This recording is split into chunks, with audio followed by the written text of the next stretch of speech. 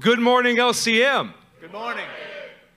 Today is Sunday, April 18th, 2021. Today is a special day. Today we are concluding our Ancient Path series. Oh, but we're not done walking on the ancient path. It's leading us yet to more things to discover. So to put this in proper perspective, right? We have spent 7 full weeks on this series that has established us on the ancient paths. Have you received revelation during this series? Yes. And that revelation has led us to knowing who we are in Him, His plan for our lives, our homes, and the ministry that's overflowing in this church. We began this series with the miracle of fermentation. You guys remember that message? And man, wasn't that a good one? Haven't we experienced a miracle of transformation during this time of the series itself? That what began with a miracle of fermentation has been changing the way that we walk on the ancient path. Well, we're gonna wrap it up this morning, and we're gonna leave you with a clear, resounding call of what you must do in response to this whole series. See, in addition to the miracle of fermentation that's been happening in our church, it was seen last week as we had the miracle of baptisms going on, both in the water and in the Spirit. We're actually still celebrating from Wednesday night where we had miracles in our church. We had miracles in the Piro family, actual healings there. Yes.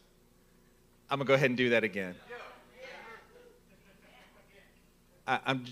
I know this is going to be on camera too, but I'm just going to talk to y'all for just a second. It is our heart's desire to stir you into action today.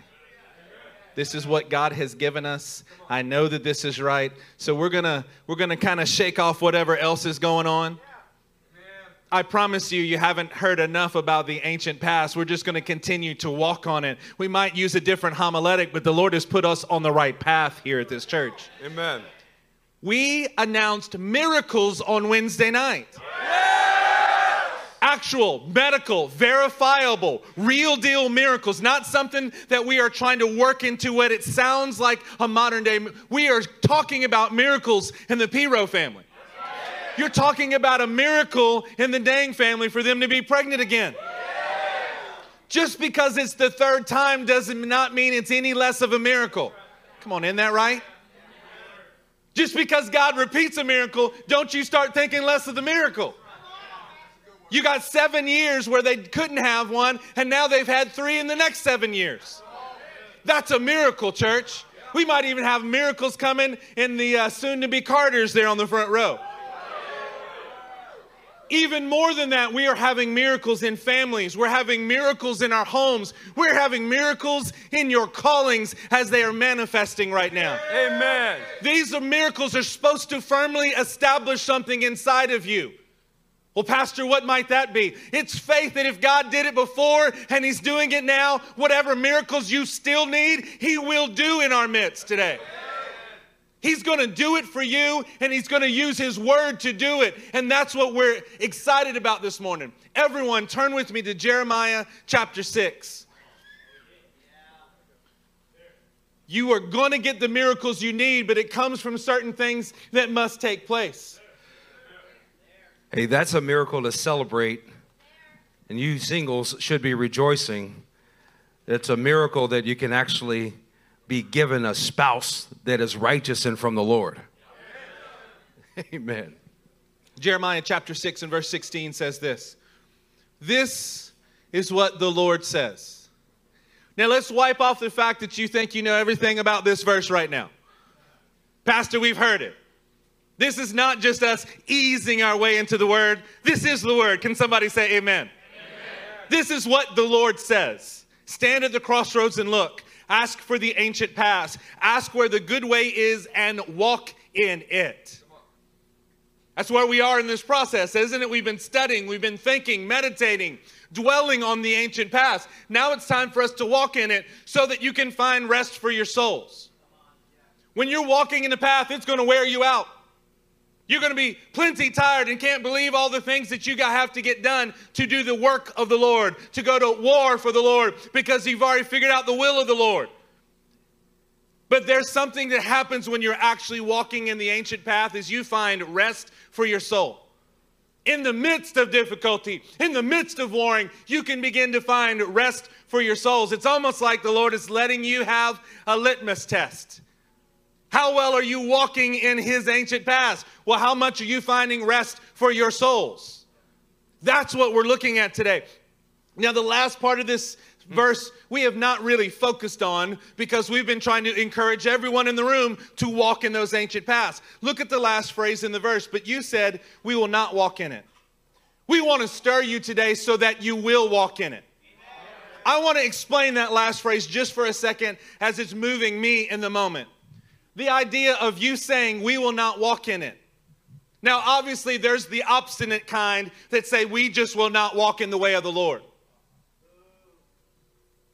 There's some of those in here in this room that are wrestling with that, and I get that. And that's the obvious, that's the low-hanging fruit. But there are others who, when you get stretched too much, you're like, I can't, I will not walk in it. I can't do it. There's others that have so much fear going on or faithlessness going on. You're not trying to sound obstinate, but you are being obstinate. You're being obstinate because you're holding on to fear more than the pathway that God is laying out before you. I can't do this. It's too hard. It's just too much. That is fear and faithlessness that gets in there, and it causes you, not someone else, somewhere else. It causes you and me to start to say, we will not walk in it. I can't. I'm afraid that I cannot walk in it, that I will not walk in it. I can assure you today, everybody say today. Today. I can assure you today that God is going to help us to walk on the ancient path. And when he helps you today, miraculously so for some of us, he can give us that miracle again later on today, and again tomorrow, and the next day, because God is helping us to walk on an ancient path here in this place today. Somebody say today. Everybody say thank you, Pastor. You know what he's doing? He's helping you getting your heels unstuck from walking in the ancient path. You know, that's what happens whenever you get fearful, you get stubborn, you begin to just dig your heels in. It's like trying to take a bulldog on a mile walk. You get about a third of the way and he digs his heels in. You can't get him to walk any further. You have to drag him along the way. Oh, Pastor is liberating you from your fear of walking in what God has asked you and called you to walk in. Say thank you one more time. Thank you. All right, is everybody at 2 Corinthians chapter 5? Say ancient path whenever you get there. We'll start at verse 18.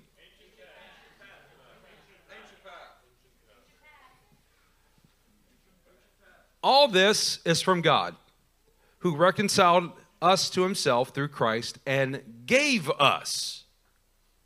What did he give us? He gave us the ministry of reconciliation. That God was reconciling the world to himself in Christ, now not counting people's or men's sins against them. And he has committed to us the message of reconciliation. We are therefore Christ's ambassadors. So it started with him giving us the ministry of reconciliation. Then he has committed us to the message of reconciliation, now qualifying you as an ambassador of this message.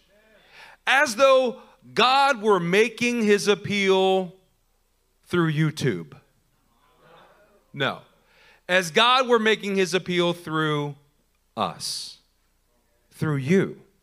We implore you on Christ's behalf, be reconciled to God. Now, this starts with looking at the phrase gave us in the beginning of this passage in verse 18. Gave us meaning that you have been reconciled unto a purpose, right? All this is from God who reconciled us to himself through Christ for an end means, an actual purpose. That he gave you a ministry, and not only just any ministry, it's a ministry of exactly what he is doing. That's what continues in verse 19, that God was reconciling the world to himself. He's asking you to do the same thing that he is doing. In addition to that, he has committed us to doing exactly what he does, placing upon our shoulders the responsibility of representing him.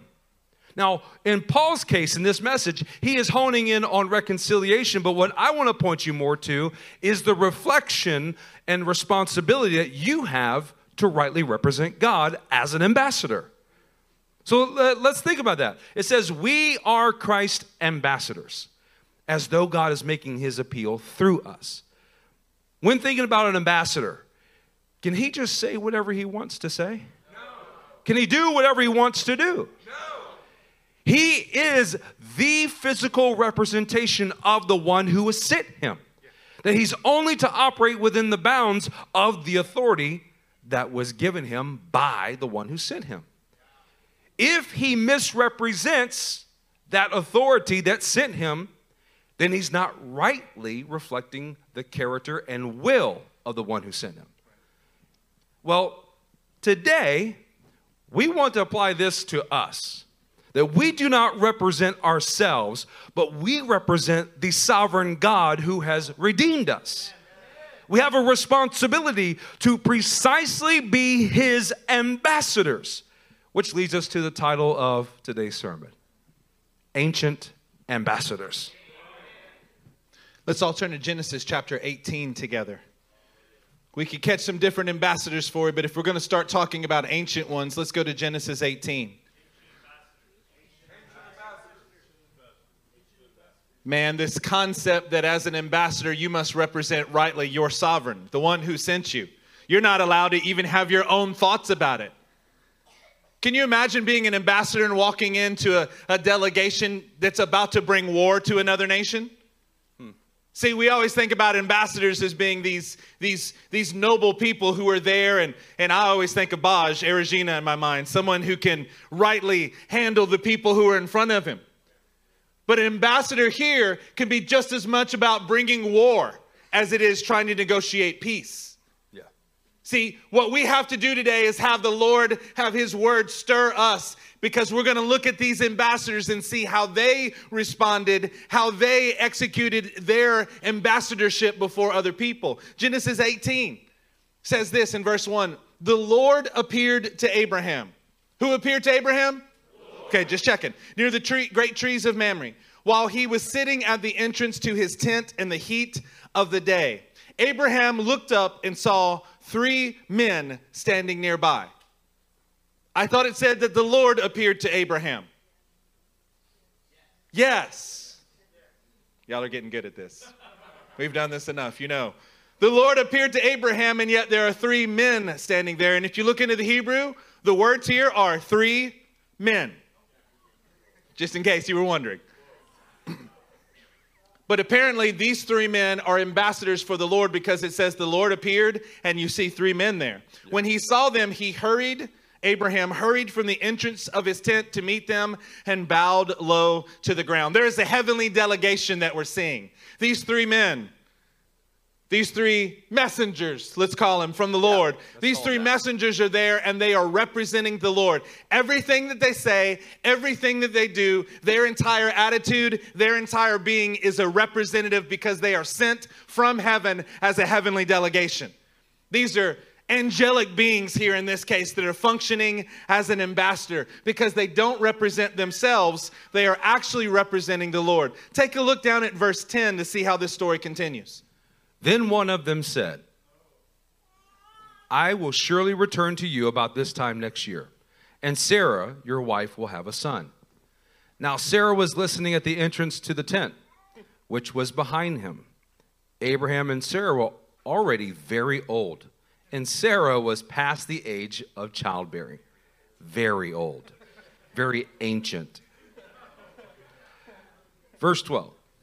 So Sarah laughed to herself as she thought, after I am worn out and my Lord is old, will I now have this pleasure? Then the Lord said to Abraham, why did Sarah laugh and say, Will I really have a child now that I am old? Is anything too hard for the Lord? I will return to you at the appointed time next year, and Sarah will have a son.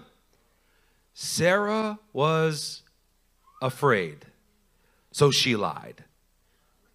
Wow. You see a pattern here. Where you find fear, you're probably going to find lies inside of you. Sarah was afraid, and so she lied and said, I did not laugh. That is clearly the lie. But he said, yes, you did laugh. Don't you like the direct nature that God just has with you sometimes? Lord, I didn't reject you when I did that. Yes, you did. Okay, I know it did. In this passage, if you start back in verse 10, it says, then one of them said. By verse 13, it says, the Lord said. Well, which one is it? Is it one of them or is it the Lord? The answer is yes. The Lord was speaking through his angelic delegation, these angelic ambassadors, these messengers that are there, and they're speaking for the Lord. Was it one of them? Was it all three of them? Was it the Lord? That's the point, is they're using them interchangeably because they're actually representing the Lord. Yes. Man, what a nice place to be able to get to where it doesn't matter. Did you say that or did the Lord say that? Yes. Mm-hmm. Wow. That's what's going on in this church is the Lord's bringing men and women around to be his ambassadors who will speak for him. Did you originate that or did the Lord? Yeah, it's got to be the Lord because I don't originate things that good. But you're going to speak for him, and when you do, you present it with no fear, with no trembling. You present it as he would present it. Amen. I'm stirred in my spirit today. I am fired up. I think today I'm going to try to propel you, and he's going to try to equip you. So take that. Pow!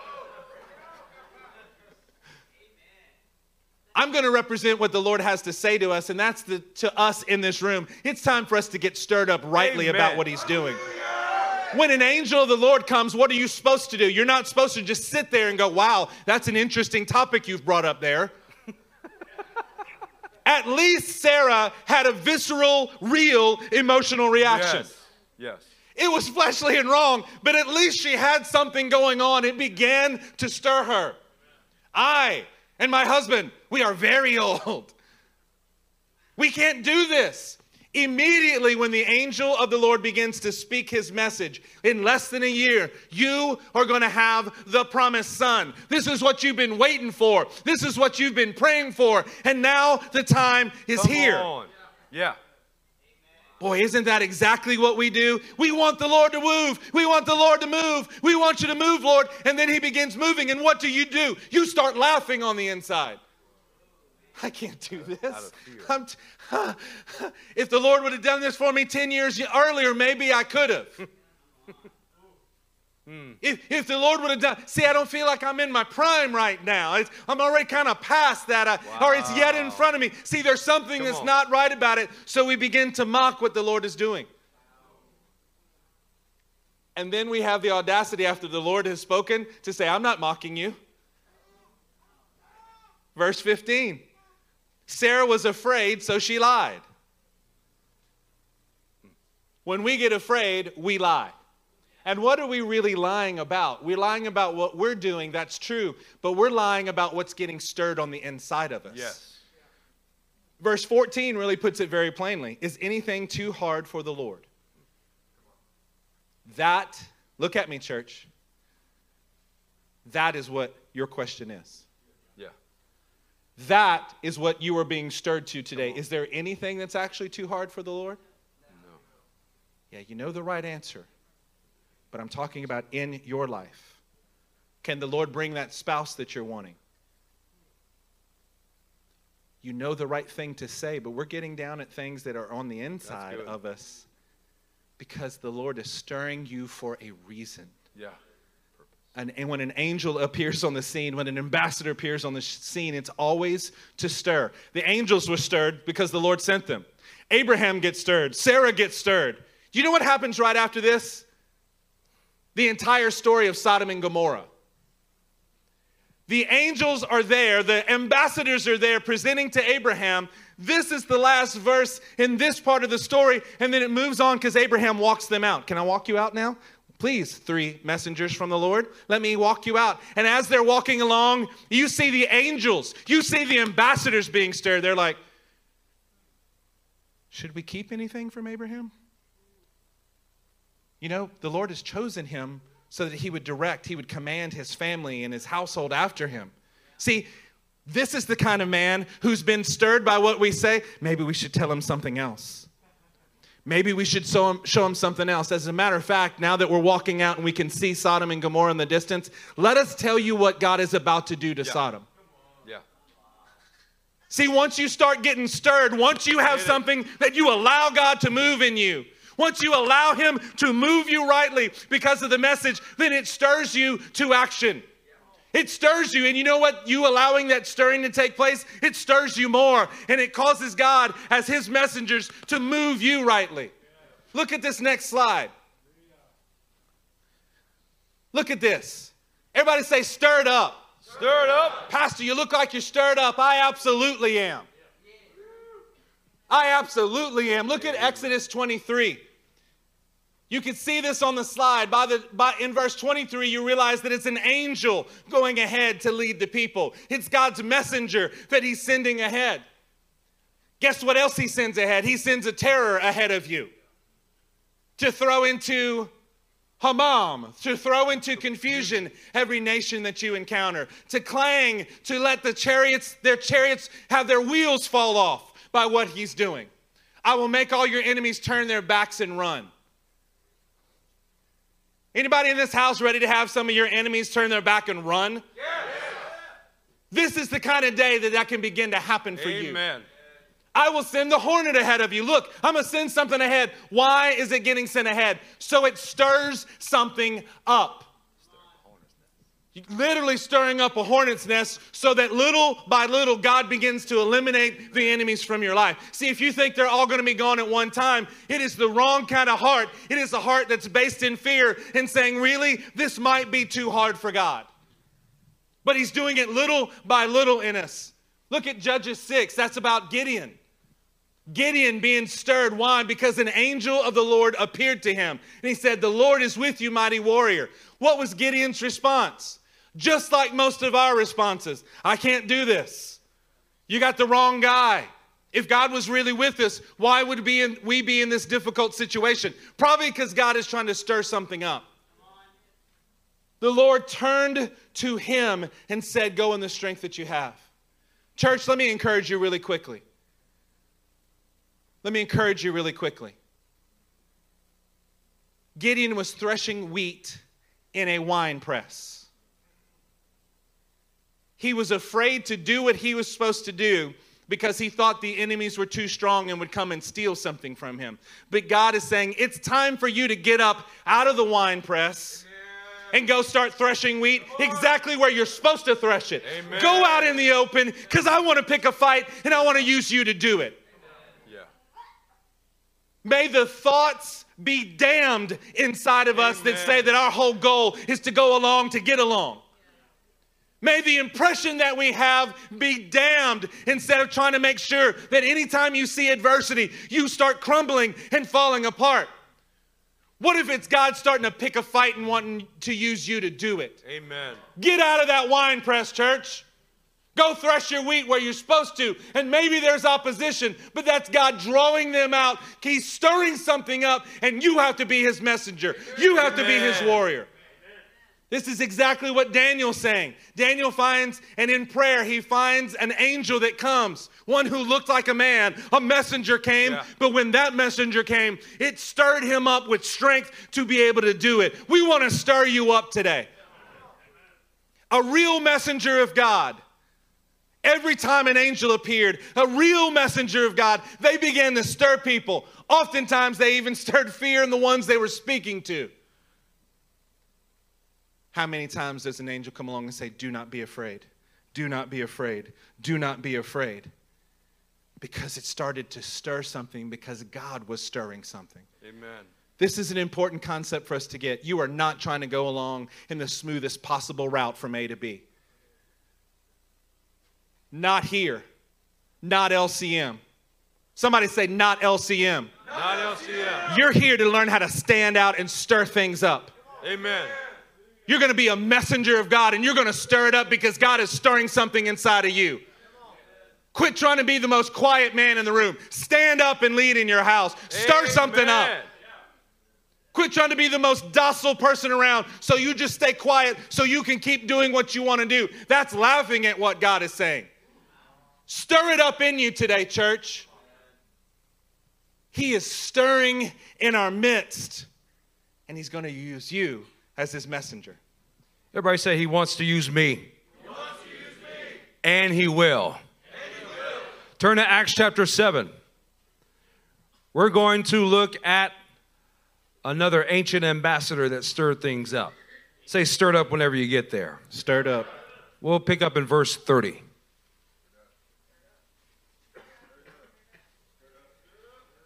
After 40 years had passed, an angel appeared to Moses in the flames of a burning bush in the desert near Mount Sinai.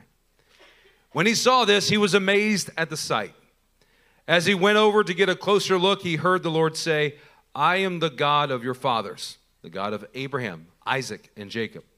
Moses trembled with fear and did not dare to look. This is the accounting of Stephen standing before the Sanhedrin, stirring something up. Why? Because he himself had been stirred up. The word of God came alive inside of him and began to stir him up with zeal for the Lord. A deacon, a table waiter, taking care of distributing food to Grecian widows in the early church. Low end of the totem pole is now standing in front of the authority of his day. And he is boldly proclaiming to them what an angel said to Moses, what a messenger did.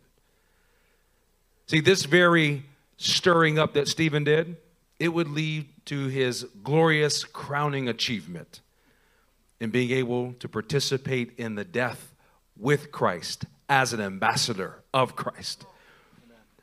There was no lack of courage or boldness. He knew who he was, and he knew what he was called to do in that moment. And what was the result? His face shone like that of an angel, because he was standing as a messenger, just as a messenger or an angel was to Moses. See, when you begin to act like an ambassador of God, you begin to reflect the very image of God. That his glory will shine upon your face, and people will no longer just see the natural you. They will see the divine God working through you, as though he is making his appeal through you. The way this works is that angels are sent to stir men with a word from God. Everybody say word from God. Word from God. Just as the angels stirred Moses, Moses then went and stirred Aaron. Then they stirred up the entire nation of Egypt. And boy, didn't they just stir things up. As God's ancient ambassadors, men rightly representing God and his word will stir other men. I want you to remember something. An ambassador does not represent himself. He represents the one who sent him. How careful should he then be to rightly handle the word that's given him? How rightly did Stephen handle the word that was given him when he displayed it to the Sanhedrin? He did it right. And what was the result? His death, but the glory of God being established. All the price to pay to be an ambassador is your death. So why not just own it up front and say, Lord, I don't own my own life. You own my life.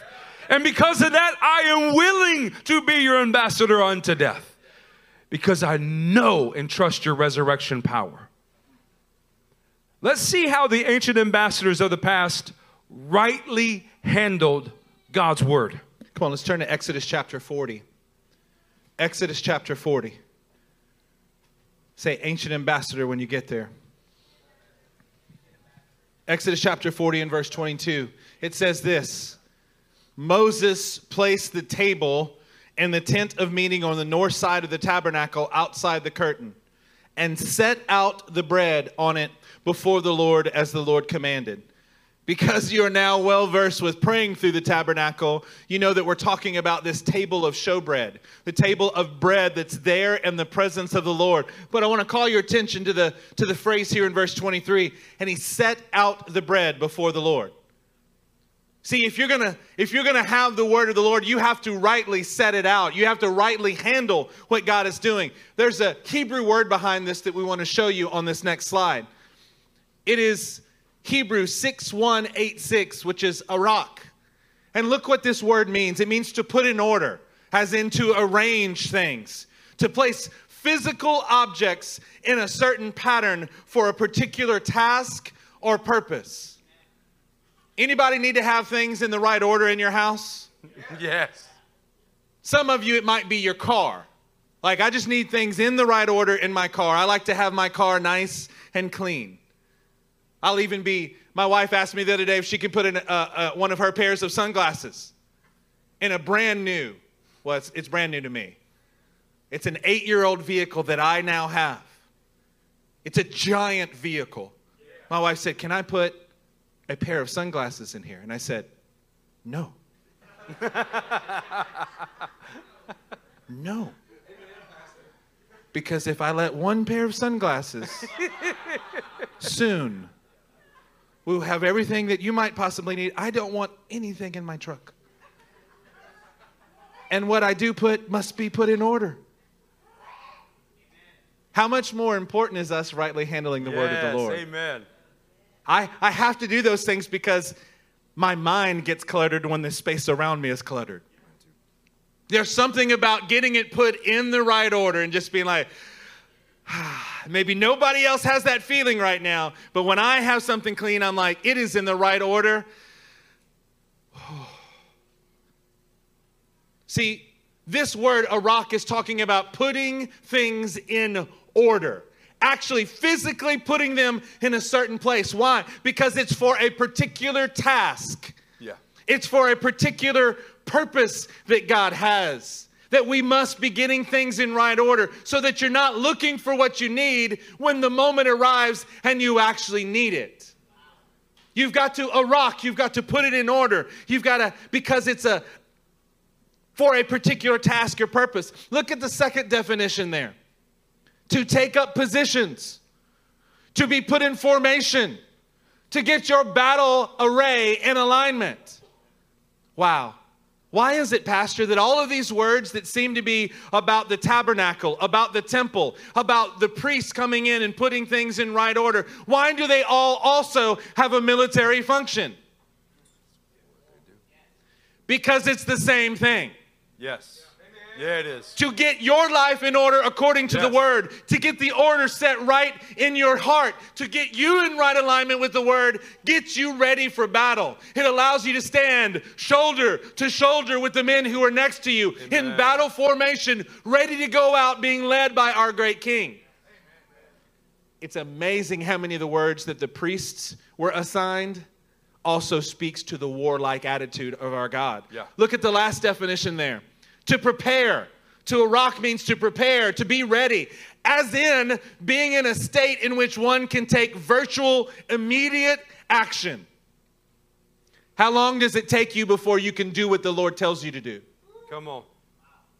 How much do you need to ramp up and stretch out before you start doing what God asks you to do? Or are you staying in a state that is put in order so that immediately when he goes, I've got exactly what you need, I can give it to you. I've got exactly what you want. I know where it's supposed to be, therefore I'm grabbing it, and immediately I'm getting into action.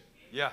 That's the kind of word that it's talking about here when Moses set out the bread in the table of showbread in the tabernacle. This is what he was talking about, was getting something with an immediate response. Church, that's what the Lord has been doing for us as we're walking along this ancient path. Yes. He's getting us ready. He's putting things in right order in our marriages, in our parenting, with our singles, in our home meetings, in our multiplying our ministries. This is what he's doing so that we can be ready for immediate action. Not delaying. Not taking a week to think about it. Not needing 476 confirmations before we know it's the Lord. immediate action because you've been put in the right order. Have you been blessed by someone who woke up early one morning and just for the sake of drawing near to God, they had their own heart and mind put in right order by God's word and then shared that word with you that day? Did it help set you in right order and together made you both ready as in a battle array to take immediate action? You see, it's not just the patriarchs that were ancient ambassadors. It's not just angels that were ancient ambassadors. Priests were ancient ambassadors. Let's all turn to the book of Malachi, chapter 2. What an ancient ambassador is designed to do is to stir up and set in right order. Malachi chapter 2. We'll start in verse 4. And you will know that I have sent you this warning so that my covenant with Levi may continue, says the Lord Almighty. My covenant was with him, a covenant of life and peace, and I gave them to him. This called for reverence, and he revered me and stood in awe of my name. True instruction was on his mouth, and nothing false was found on his lips. He walked with me in peace and uprightness and turned many from sin. Look, Yahweh Sabaoth, the Lord Almighty, has sent this warning to stir up the Levitical priesthood and set them in right order. But let me ask you this. Who did the warning come through? Did it come through an angel? Did it come through a celestial representative of God? No, it came through Malachi. Well, that's interesting enough. Malachi's name is actually rooted in the word for angel, Malek. It can also mean messenger. Some scholars believe Malachi to be a title more than just an actual name of a man writing this prophetic book. That you have an ambassador declaring a message from the Lord to the Levitical priesthood, stirring them up and setting them in right order. So what was the message that this messenger, this ambassador was delivering? Let's read on to verse 7. Verse 7 says, for the lips of a priest ought to preserve knowledge, because he is the messenger of the Lord Almighty, and people seek instruction from his mouth. Now, I love the idea. I don't know whether this is a title for a man or the name of the man, but I like the concept that it's hard to tell. Exactly. I like the concept that his function became so interlocked with who he was. It was hard to tell if Malachi was his name or his title. I love that. Amen. I love the guy, that kind of a man who would become so involved in being a messenger, an ambassador for God. It didn't matter whether that was his name because it became his name. It became his role. That's all that you called him was messenger, ambassador. That was his name. I love that because the lips of a priest are supposed to preserve knowledge. They're supposed to preserve it and keep it and then give it because he's the messenger of the Lord, because people seek instruction from his mouth. Yeah. They seek what the Lord is saying by finding a representative, by finding an ambassador and saying, I'm not sure if I can go to the one, but I can go to you and I'm supposed to get the same information. The lips preserving knowledge because God's people are receiving instruction from his mouth, because his mouth is now the mouth of the Lord. The Lord has put his words in Malachi's mouth. The Lord is trying to put his words in our mouth. This is what the function of an ambassador is. This is the function of a priest as listed here. It's a word from the Lord to stir people to action and right order. That's what the word does in us, and that's what the word must do through us. See, God made his priests, his ambassadors, and were designed to represent the right order of his word. Yes. Valuing the word so much that it matters. You understand you have to preserve every part of the word that goes out. The attitude, the nature by which he sent. Let me talk to husbands and wives just for a second. Wives, your responsibility, your job is to ever increasingly reflect who your husband is. Amen. Not having a difference in how you would say it. Not having any difference in even what you think about it, but knowing that you are responsible to stand and represent him as his ambassador and say exactly what he would say, exactly in the manner. That's one thing when we're talking about words. What if we're talking about disciplining our children? What if we're talking about, do you see this ambassador role? God is putting it right within our own family, right within this house, because he's trying to teach you how to be his ambassador. Yeah. Amen. How to say what he has and preserve that integrity of the word that he's got so that it might be put in right order. Oh, you know what I hear in that? Husbands, you represent God to your family. Wives, you represent God to your children. So what kind of care should we take in representing who he is through his word? Well, we want to show you something that will give you clear steps of how to rightly represent God by rightly handling his word. Turn to Leviticus chapter 24 and say ancient ambassadors when you're there. We're going to start with verse 5.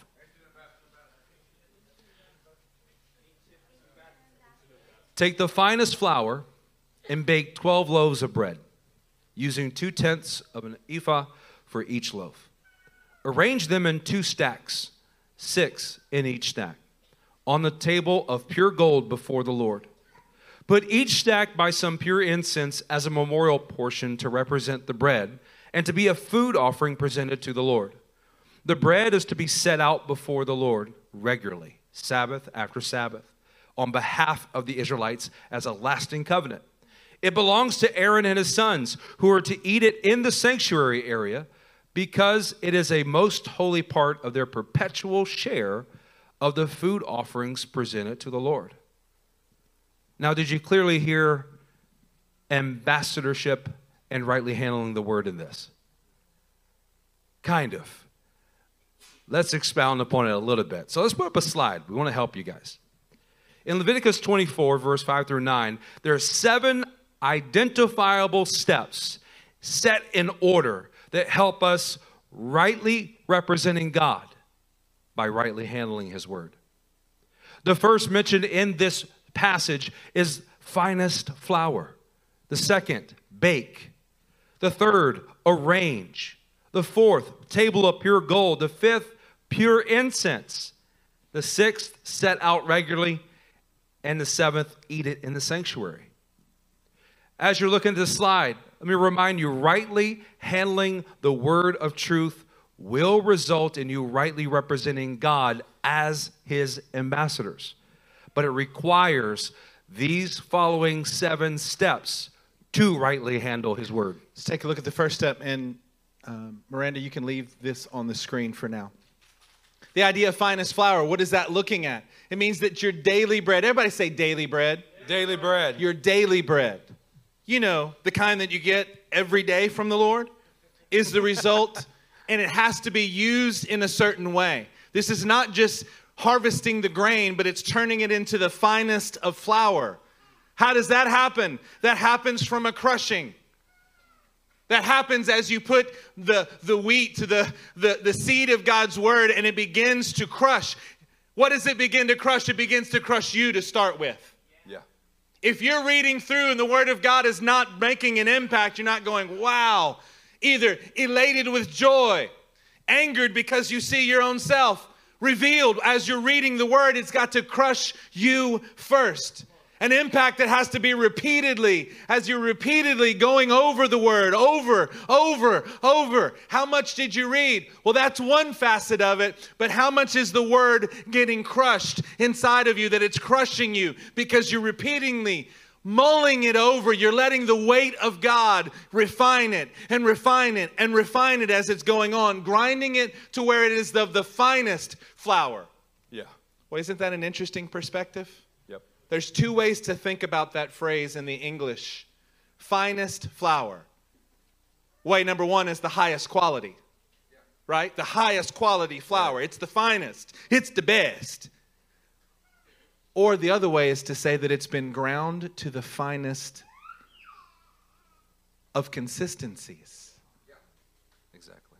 The finest consistency on the inside of you because you've been going over that word. I promise you, if he gave you a good word yesterday, it's something that you should continue to go over and meditate on and meditate on. I go back constantly and say, Lord, have I gone over this? And I'll go over it again. Lord, it was good yesterday, but I want to keep getting it where it's the most refined. It is the finest of flour. Through constant use, let the mill of God's word just continue to work on us to produce the finest flour. Everybody say finest flour. Finest flour. Oh, the worst thing that we can do is take a word that God has given us and just swallow it whole and not letting it be ground into the finest flour. Well, if you ever were a kid like me and just got hungry sometimes, you would reach into the pantry and just grab something to eat. You may have inadvertently grabbed a handful of finest flour and tried to eat it. It doesn't work out so well, does it? It's kind of pasty in your mouth. The next step is to bake it. That it was mixed and then put into the fire.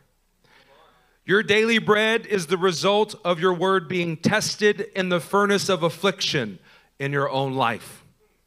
This is the place when it is persevering in you through trial, making it ready for actual consumption. God's word is tested and approved. And when it is put through the furnace of affliction in you, it will result in your word being tested and approved. You being tested and approved as God's ambassador. How much is God invested in you rightly handling his word? He's invested in it so much and even confident that he knows that it can go down to the depth of Hades and still yet return.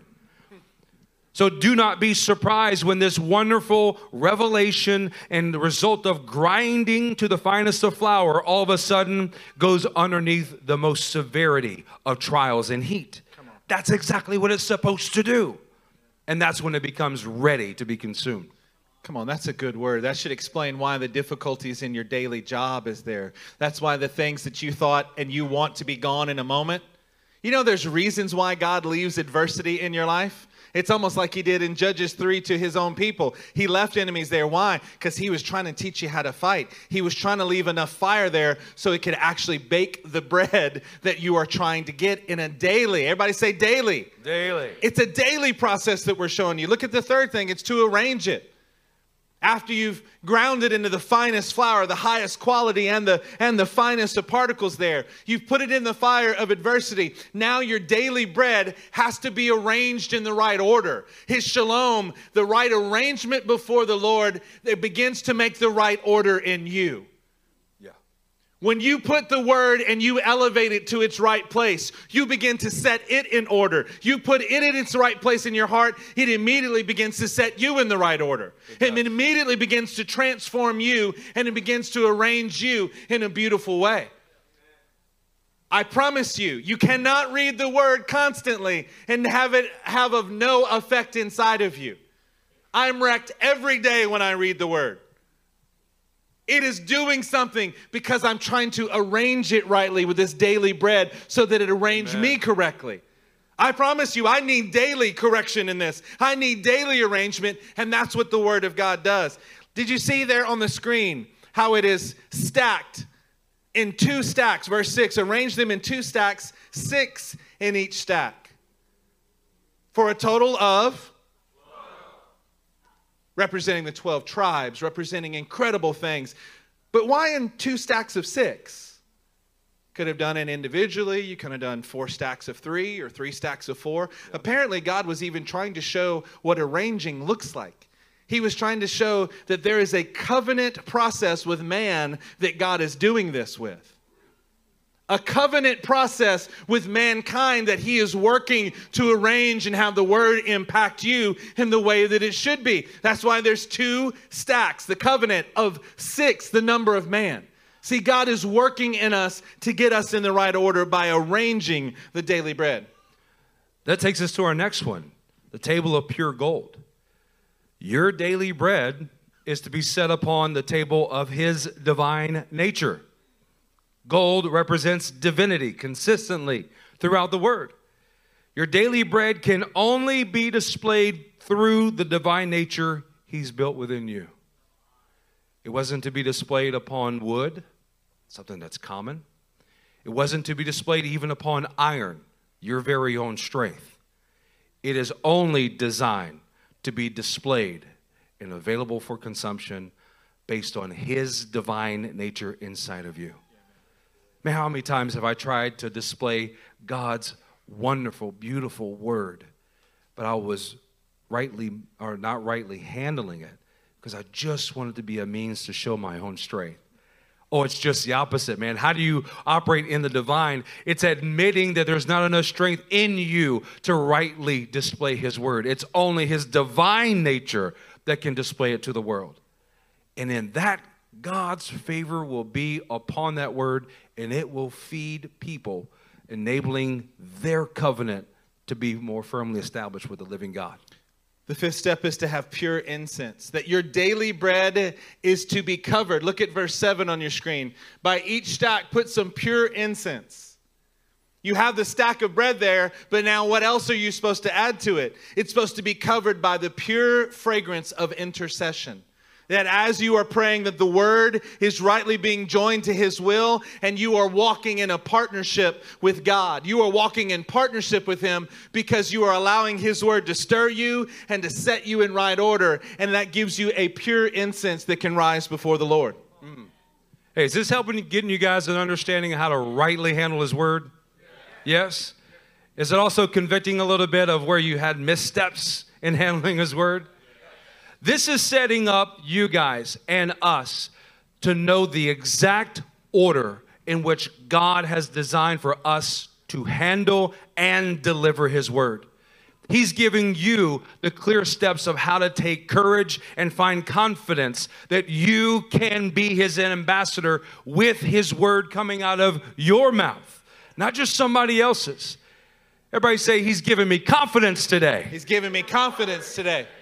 We come to our sixth step, and this is to set out regularly on behalf of the Israelites. Look, your daily bread is to be set out for the purpose of renewing God's lasting covenant with others and for others. Here in this passage, this word set out is the exact same one that we saw in Exodus 40. It is a rock, and particularly placing physical objects in a certain pattern for a particular task or purpose. Doesn't it help to know why something is set out the way that it is? What is this here for? Right now it doesn't make any sense, but God's going to help me understand how it makes sense. What is this word supposed to actually go and accomplish? Because I know it's not about making me feel good about myself. I know it's not only just to set right order in me, it's to help set right order in them. The aim and goal of your daily interaction with the word is to bring you in right order and to be God's messenger, his ambassador, stirring others up to get into right order. Look at the seventh and final step here is to eat it in the sanctuary, because it is the most holy part of the perpetual share of food offerings presented to the Lord. There's a prescribed way not only to refine and get the flour and to bake it and to arrange it, to set it out and display it rightly on a table of divinity of pure gold, to have the incense of your prayers rising up alongside of it, to set it out regularly. It's not something for your own personal consumption only. It is to be set out for others as well. And then you get to eat it in the sanctuary. That's what the priest is given. What does this mean? This means that your daily bread is designed to be consumed in God's presence, in your fellowship with him. Now, if you're like me, every day when I'm going somewhere, I have sermons playing in the background. I have scriptures being read. That is fantastic. Does anybody else join me in those kind of activities in a day? Yeah, I'm listening to dozens of teaching every week that are outside of what we're doing here. But can I tell you, that's not my daily bread. Come on. Let me be honest with you. Maybe you are much better at this than I am, but if I'm driving, I can kind of space out as I'm listening to someone on a recording, and I come back and it's been 10 minutes and I kind of have to pick up what the teaching was. It's kind of got holes in it when I'm studying through, when I'm listening. I'm just trying to get my mind constantly washed with the word. That's what I'm using that for. I might pick up something. The Lord might speak to me, but it's just in a constant way. My daily bread, I have to come into a sanctuary of his presence with him so that I can hear rightly from him. Yeah. I have to shut other things out. I can't just be on the move and saying that I'm staying in good communion with him. That's not this kind. That's not me rightly handling the word. That's just me flooding my mind with his word. I want to rightly handle his word. Amen. Is anybody with me on wanting to rightly handle it? Yes. So you eat it in the sanctuary. Your daily bread can't be righteously and rightly digested while you're on the go. You can't just fit him in alongside of whatever else you're doing. See, that's not going to stir you to the right proportions. That's not what an ambassador does, is along with watching a TV show, they're listening and getting the dictation. Hopefully your kids aren't like mine and they like to have a phone out while they're doing homeschool. Put it away. No, I can do both. I can assure you, you cannot. That's not the finest flour available. No. That's not going to work here. No.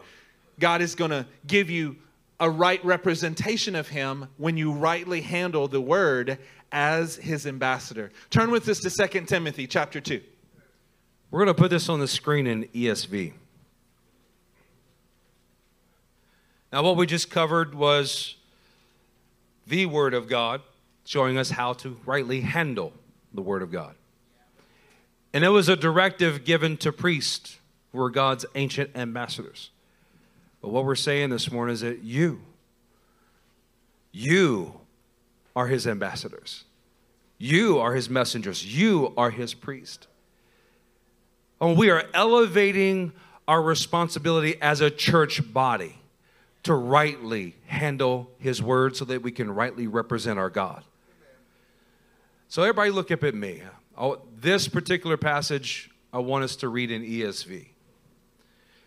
Do your best to present yourself to God as one approved, a worker who has no need to be ashamed, rightly handling the word of truth.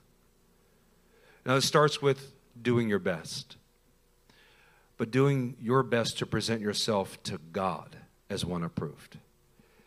Doing your best with all diligence to have his word constantly churning inside of you, grinding your every thought and emotion, judging every thought and attitude of your heart. This is your diligence to daily seek God's face in his word, trusting that he's going to make it come alive to you for that day. Well, if you've been born again only a short amount of time, you'll struggle with the fear of if God will speak to you. If you've been born again for some considerable amount of time, you will struggle with, will God speak again to you? The truth is, he is living and active. His word is living and active. And just getting it in front of your face and letting it circle again and again and again will make you living and active. Amen. But you have to do your best to present to yourself to God as one approved. None of us want to be ashamed. That's right. We don't want to be ashamed when presenting the word directly to a member of our household or in front of thousands. We want to rightly represent who our God is. Well, let's put up this last slide. This is a recap of everything that we just showed you. The finest flour is the result of the word crushing your soul first. Bake is the process of your word being tested in the furnace of affliction. Arrange the word according to God's right order. Put it on the table of pure gold that is displaying his word through his divine nature inside of you. Have pure incense that is pure partnership with his word through intercession. Set out regularly the word so that others can be stirred to right order. Eat it in the sanctuary. That is the intimate communion with God's word. And did you notice that at the end of the verse? It is the most holy part. It is the most holy part of their perpetual share. God's word, that very substance that's sitting on your lap right now, is the most holy part of what you are to daily consume. And the very thing that is designed to stir you and set you in right order so you can rightly represent who he is. Church, as we get ready to close, do I have any ambassadors in this house? Come on now, God is calling us to something, because when the word of the Lord, what Pastor just gave you, is the right way to get the word of God in the right order inside of you. He's showing you, because of the ancient path here, exactly how to have the word of God move you. See, when the Lord comes to you, it's got to stir you. It's got to stir you and put you in the right kind of order. Because when the Lord has moved in you, then the Lord can move through you. He will never move through you what he has not already done in you. Yes. This is where we started the day in 2 Corinthians 5. He is working in the gift, the ministry of reconciliation, and he's making you ministers of reconciliation. See, what he does is he brings you to himself, and then he utilizes you as an ambassador. That's how the kingdom works. You want to do more for the Lord? Does anybody in this house want to do more for the Lord? Yeah. Then have him do more in you. That's the key here to the whole entire thing. You want to do more? Then be closer to him. Have an intimacy with him. Be drawn to him. And when he does that, he does something inside of you that stirs you. And it puts you in the right order so that you rightly handle his word as his ambassador. Let me read this to you. 1 Peter 2 and verse 9. It says this, "But you are a chosen people, a royal priesthood, a holy nation, God's special possession, that you may declare the praises of him who called you out of darkness into his wonderful light." Let's not forget, lest we get too far in our service here, who is this being spoken to first? Yeah, it's to the elect. That's what that's who 1 Peter is written to the elect that's been scattered abroad. It's first to the nation of Israel, first to God's firstborn, his first ambassadors. That's who he's using this for. That's who this is about. It's echoing in Exodus 19, where God says he's going to make a kingdom of priests to serve him. Think about that. God's design is to first have a kingdom of priests that might represent him rightly to the rest of the world. How important is it to be an ambassador today? See, as Gentiles, our priesthood is alongside of his holy nation, Israel. The point being here in this, the beautiful passage, you're a chosen people, a royal priesthood, a holy nation, God's special possession. Why? So that you may declare. Amen. He's already declared it. He's already done something in you, and now he's wanting you to declare. Come on now, what are our words declaring? Are you spending time focusing on your weaknesses or his greatness? Are you constantly telling and spewing how difficult your days are instead of going, our God is great and I am one of his. I am a priest and I must represent him with his words. How many times do we allow what we're saying, what we are declaring, to go against what any good ambassador would do? And we have the ultimate sovereign that is before us, who is making us into his ambassadors. He's making you into it. He's declaring it so that you declare rightly what he has said to you. That you could declare, yeah, I was once in darkness. Ephesians 5 says, I once was darkness. But I was once in darkness, but now I'm in the light. Let me declare that to you. Let me declare to you the hope-filled. Let me declare to you what I gleaned from the word this morning. Let me declare to you something that is valuable so I can be his righteous ambassador with something stirred up on the inside of me, but me set in right order because he's made me that way, because he's placed me in the right order. Amen. Church, rightly handling his word. Rightly handling his word means you've got to conquer that laughter on the inside of you. Rightly handling his word and getting rightly stirred up, it means that you have to overcome the fear that you can't or that you won't, that you're saying, I cannot walk in this way. I know there's an ancient path. I hear you've been preaching. I know we've been on it for 7 weeks now. I'm still not sure I can do it today. See, you've got to rightly handle his word so you can be his ambassador. He has and he will speak. It's now time for you to speak. Amen. What he speaks to you, it is your responsibility and your mandate to speak to others. What he does in you, you are now his ambassador. And with the same intensity, with the same desire, with the same type of feeling that he has for you to represent that to others. Let's turn to Revelation chapter 1 together as we get ready to close.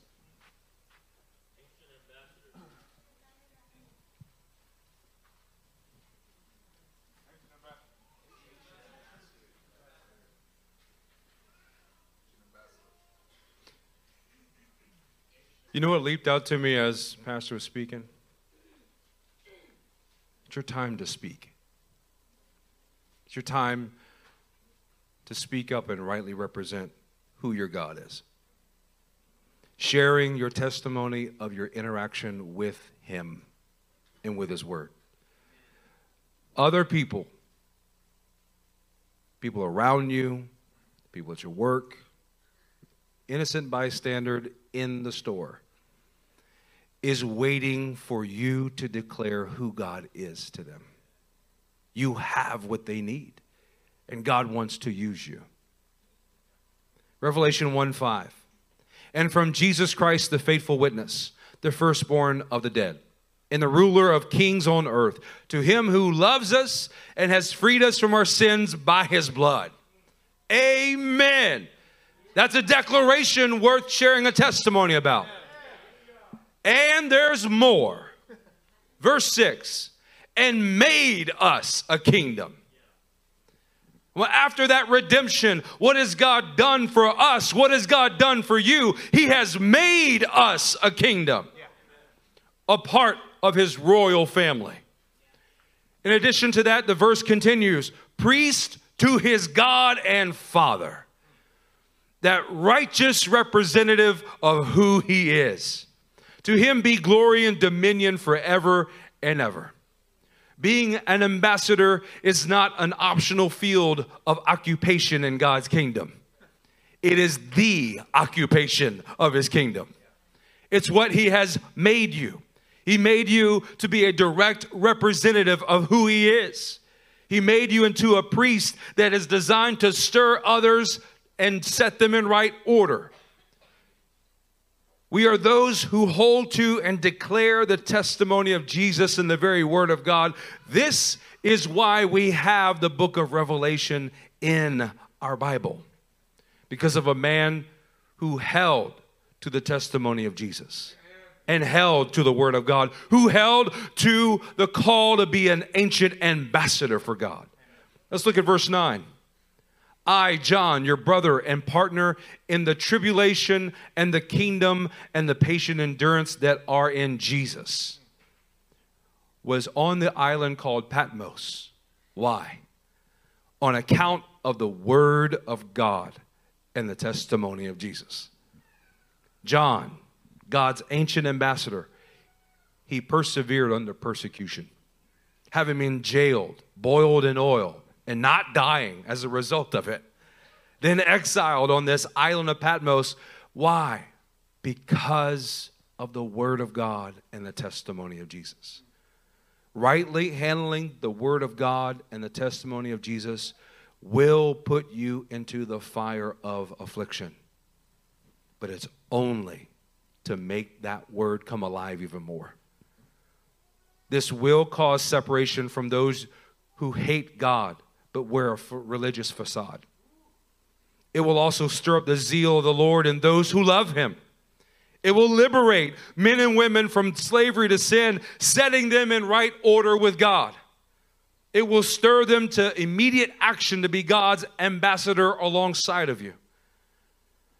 So what do you want the history of your life to tell? This is the question. Do you want it to be like our ancestors in the faith? Yes. God's ancient ambassadors that rightly represent him. It is time to rightly let his word stir our hearts this morning. To rightly let his word set our hearts in right order. Do you want to be stirred this morning? Yes. Do you want to be set in right order this morning? Yes.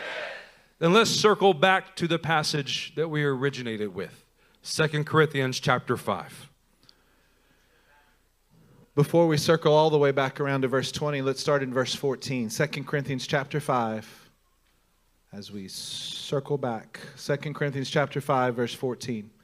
It says this, "For Christ's love compels us,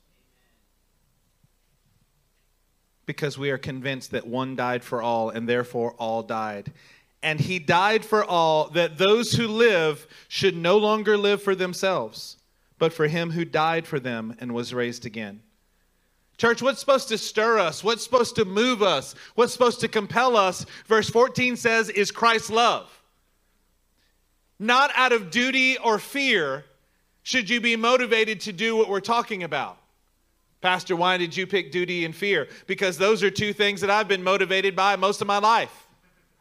Either duty, I'm going to do it just because I will it to be so, or I'm afraid of some other thing, so I better work hard. Why? Because you love the Lord? No, because I'm afraid I'm going to look bad. Because I'm afraid I won't have what I need. Because I'm laughing on the inside. See, that's not what's supposed to move us today, to have him stir inside of us. It's because of Christ's love that we should be compelled. Amen. That's good. Stirred. Amen. Moved to action is because he's already loved us, and I'm convinced of it. Down to the core of my being, I'm convinced. And because I'm convinced that he died for all, those of us who still are alive, we should no longer live for ourselves. Pastor, we live to ourselves much more than we think. When you're constantly dominated by fear, you're living for yourself. You're constantly. If you can't speak up as God's ambassador, then you're no longer living for him. You're living for yourself. See, we have to be compelled so that we no longer live for ourselves, but we're living for him because we're his ambassador. We're his messenger. The Lord has stirred us and put us in the right order. See, from the beginning of this series, the Lord has directed us to know and walk in his ancient path. It's now our responsibility to walk in it with full confidence. Everybody say full confidence. Full confidence. See, it's not just enough to know that there is a path and that you're on it. You got to walk on this thing with full confidence. Amen. We've got to be able to overcome all these other reasons, all these other things that causes us to laugh on the inside that will eventually cause us to say, we will not walk in it. Today is that kind of day for you to be moved and let the Word of God rightly put you in order. Amen. It's our responsibility to walk with full confidence, with faithfulness, without fear. Fears that we can't hear from him. Fears that he won't empower us. We've got to be his ambassadors. You have no room for what you think and what you feel because you represent him, and you must speak. You must declare only his words in the exact attitude that he gives. Let's look at verse 20. We are therefore Christ's ambassadors, as though God were making his appeal through us. We implore you on Christ's behalf, be reconciled to God. What we are saying this morning is we are therefore Christ's ambassadors. We implore you, be stirred to right order. Be stirred to be his ambassador. God wants to make his appeal through you. When you have an opportunity in front of you to declare who he is to someone else, stop in that moment and have full confidence.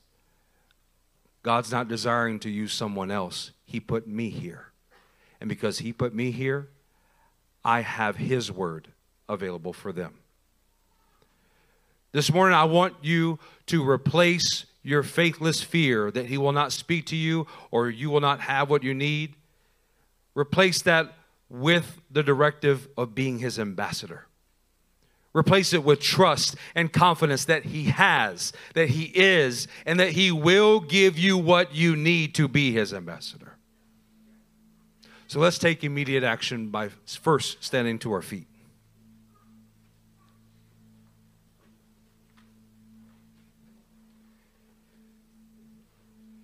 Here's how we're going to take immediate action now. We're going to let His word this morning crush your fear and faithlessness that you cannot speak for God as His ambassador. That ends right here and right now. God has given you every reason to have confidence that you are His representative. This morning, we're going to take immediate action to let His word give you the confidence that looks forward to the fires of affliction, because it perfects your understanding of it, a joy that receives it. Let His word arrange your thoughts in right order, renewing your covenant with Him. Let His word be displayed through His divine nature inside of you. Let His word stir you to be the ambassador that's in pure partnership with His will. Let His word regularly put you in order so you can put others in order. And let His word be consumed here in His presence and be the most holy part of what defines you as His ambassador.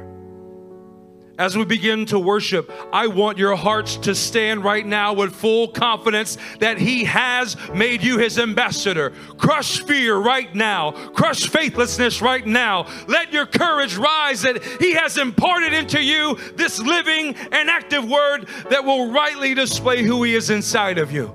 Let's begin to give Him glory. Let's begin to give Him praise for the greatness of who He is. We worship you, mighty God. We declare that you are our sovereign. You have given us your word. You have given us your directive. And you have given us exactly what we need to represent you. We celebrate who you are this morning, mighty God. We let a war cry rise to the heavens. Use us to stir it up.